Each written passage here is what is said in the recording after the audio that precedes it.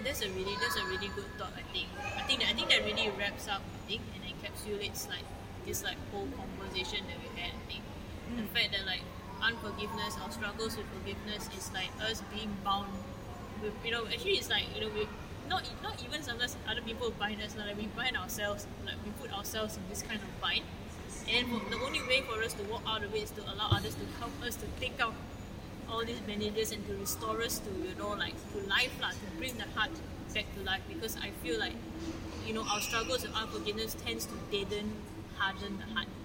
And like, like we keep talking about like the response from some, they will say like, like harden not your hearts, and it's like, yeah, it's very easy to say, like, we can say that, harden not your hearts. Yeah. But it's so easy to harden our hearts. It's so easy to harden our hearts to things that we see around us. It's so easy to harden our hearts to people that have hurt us in some way, right, or another, right? And it's much more difficult to be soft. Like nobody said blessed are the people who are hard. Like you said, blessed those who are soft, right? Meek, yeah. Blessed who are the meek, and sometimes you're like, why are these people blessed? It looks like they don't have it together, or something. They look damn weak. They look like they're operating from this like weak kind of standpoint, right? Yeah. So like, and it's so contradictory to our sort of like wider, broader understanding. That's why it takes a lot of courageous Christian living to really move, I think, into that direction. Yeah. Speaking about like unforgiveness and like how do we like forgive, right? So I also went for confession this week. Oh wow! It was also on unforgiveness. Oh my goodness! Yeah, this is a really big. Yeah, it's a big thing. Yeah. So I actually asked the priest, right? I just told the priest like my problems, I guess. Yeah. And then he said, so these people who hurt you, were they moral sins, or were they just like bad? Yeah. They were just bad. Then I was like, yeah, they were just bad things they did to me. Yeah. And then he just laughed at me. Okay. He laughed at me and he was like, okay, so they probably don't care that you're hurting now lah. And I was like, yup, they don't. And then he's like, okay, I want you to pray for them. Pray for them. Oh my gosh. Honestly, like people always tell me, pray for your enemies, pray for those who hurt you. Yeah. But the thing is, like, you can tell me that, but how do I pray for these people? What do I even say? What do you mean? Like, can you like give me some example? Yeah, it's like where do I start, right? So I asked him. I said, Father, what do you mean pray for them? How do I pray for them?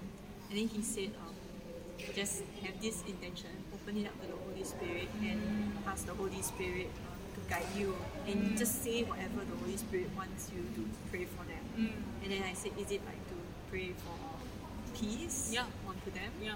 And then he was like, yeah, you can pray for the Holy Spirit to grant them peace. You can pray for the Holy Spirit to grant them blessings.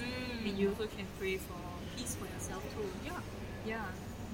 And so I, a bit reluctantly, do pray that every night. I think that's a great reminder. That we also need to turn to prayer, and we need to sometimes do the very difficult thing of praying for enemies. Because he keeps telling us, pray for enemies, pray for enemies. It's easy to say, right? It's easy to even tell other people.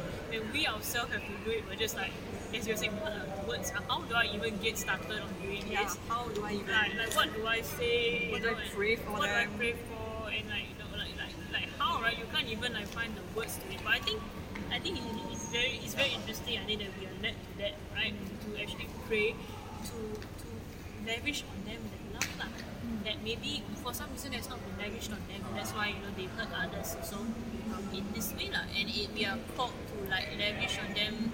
I'm probably read it many times somewhere in Instagram, the greatest act of love that you can do for someone is just to pray for them, pray for their intentions, right? And then offer it up, in your personal prayer. And sometimes it's so difficult, because you're like, how can I pray for the person who has betrayed me, the person who has, completely just squandered my trust, right? Or whatever.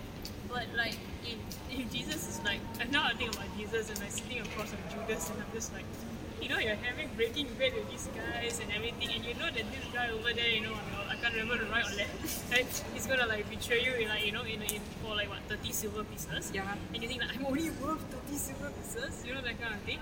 And he can keep it together and be like, yeah, I know I'm gonna be hurt. I know that I'm gonna be betrayed. I know that even Peter is gonna deny me 3 times. Yeah. And then he was he didn't kick up a fuss about it. He's just he acknowledges. It's not that he glosses over the whole thing. He knows that they have done what they have done, but he also knows that through the Father, He is able to forgive them, lah, right? Forgive them. It's like they don't even know what they're doing. You say forgive them, for they not know what they do. That's ignorance, lah. But of course, like the one that we are struggling with, the people who know what they're doing, like 100% know what they're doing, and they know it's always going to hurt us. It's obviously some, it's hurtful actions, right? Yes. And then they still choose to do it. It's like a conscious choice, right? That's when we really struggle.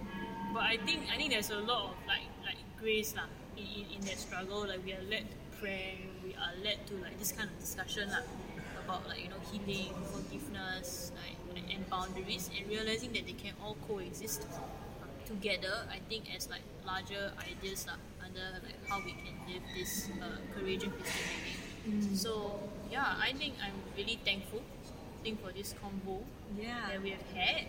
And it's been very, very, very rich. Yeah, honestly, it's a long journey ahead. Like I think we will still be struggling with forgiveness, unforgiveness. Today, tomorrow, we are still forever. Yeah. Hopefully we'll get there. Hopefully we'll get even one step closer to being better is still an improvement. Yeah, we are still making slow progress, but we are just taking one step. I think on the stairway. I think to the Father. So I think that's I think a very good thought for us to have on this journey. Yeah, take heart. Yeah, we're all on the same journey. And thank you, and we'll see you soon. Bye.